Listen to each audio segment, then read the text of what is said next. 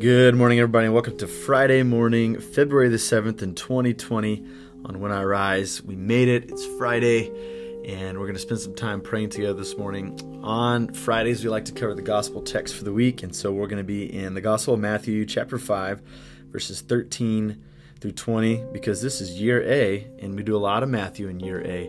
And this is the fifth Sunday after Epiphany, so we're still into that season where we talk about the ramifications of Christ being here. And so we'll go to the Sermon on the Mount in Matthew chapter 5 and talk about some of Jesus' plan as he begins to make a movement of the people of God in order to engage with the world. So I'm going to read that passage. I'll provide a couple points of reflection. Then we'll spend some time praying this morning. Thanks for making us part of your morning. Let's allow our souls to rise and meet God together in prayer as we face this day.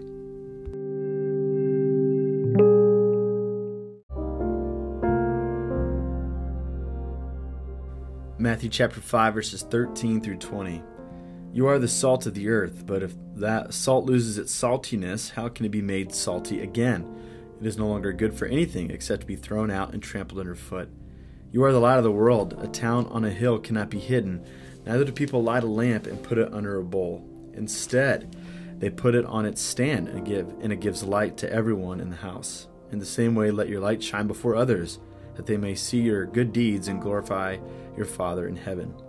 Do not think I have come to abolish the law or the prophets. I have come not to abolish them, but to fulfill them. For truly I tell you, until heaven and earth disappear, not the smallest letter, not the least stroke of a pen, will by any means disappear from the law until everything is accomplished. Therefore, anyone who sets aside one of the least of these commands and teaches others accordingly will be called least in the kingdom of heaven. But whoever practices and teaches these commands will be called great in the kingdom of heaven.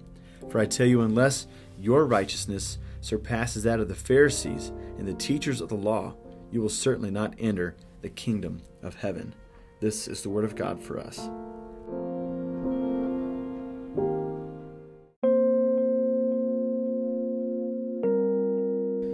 One of the governing issues that has been a part of what it means to follow Jesus, the discussion of following Jesus from the very beginning, is how do we follow Jesus in public? And here's Jesus in the Sermon on the Mount giving his followers the way of life. He's inviting them into a unique way of life that is different than any other curriculum out there.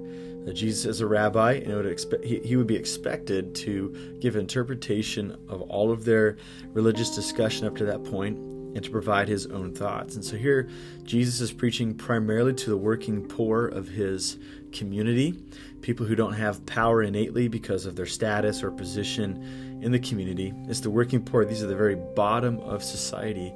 And so Jesus has this tall task of how shall we live in order to shape the world around us. And I think the temptation would be a couple of extremes. Number one is just simply to hide away because they were vulnerable.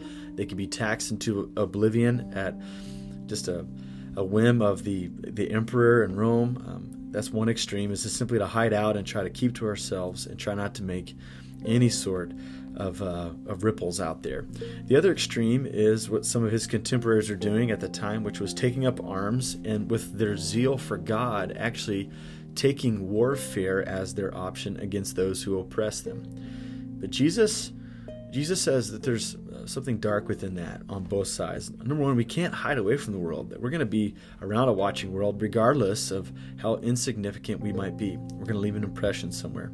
And the way to conduct lasting change is not to bring out the tanks, but to provide a way of life and a moral fortitude that causes hearts and minds to be changed. And so here, within that, Jesus gives a couple things to consider before he gets into some of the hardier, meatier matters of the Sermon on the Mount. He says that we're supposed to be scattered like salt to bring season to the world around us. That we're not supposed to be a lamp that's hidden under a shade, but it's placed on a lampstand. It's going to be something that brings light to the whole house. And so our first admonition that we're given is to seek to influence the world around us.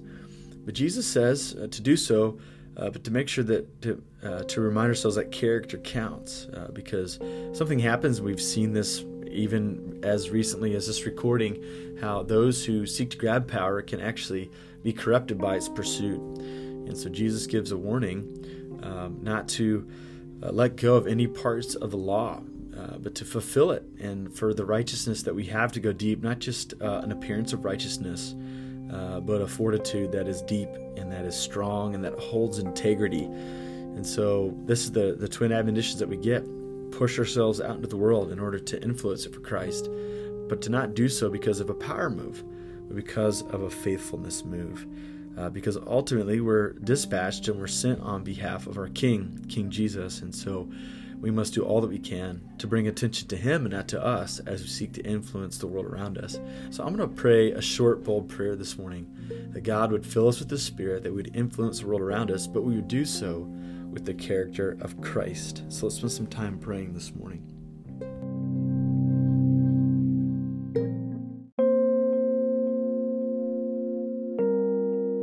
Father, Son, and Holy Spirit, I thank you that by your kindness you've brought us into Jesus' family, that we're a part of the family of God, and because of that we bear His likeness and we bear His purpose. And I thank you, God, that even though we might find ourselves small and insignificant, not educated enough or not connected enough to make an influence in the world, we know that you go further than where our limits are. And we thank you that grace upon grace not only gives us favor from you, but it also empowers us for work of service. We thank you that the Scripture teaches us that grace teaches us. And so, God, we pray that you would teach us today. Teach us how to come out of obscurity and to know that we are on mission with you. And so we get to connect with others and we get to bear witness to all that God is doing in the world around us. And so we pray that you would empower us, that you give us enthusiasm to come out of hiding and to seek a place among the world around us so that we might bear witness to Jesus. But God, we also pray that you would guard our hearts and minds, because we know that power corrupts. We know that if we try to seek it for our own ends and for our own notoriety, that it'll cause us to be misshapen and it'll cause us to be power hungry, and therefore our influence and our message will be tainted. And so, God, our desire is to humbly be yours and to be your servants. And so, God, we pray that you would both empower us, that you'd also give us a humility and a lowliness to make it about Christ and make it not about us. So, God, may your kingdom come and will be done in and through our lives. Allow us to glorify you in all the things that we say and do and all the intentions that we have in order to impress this world around us today with the message of your truth. We ask all these things in Jesus' name. Amen.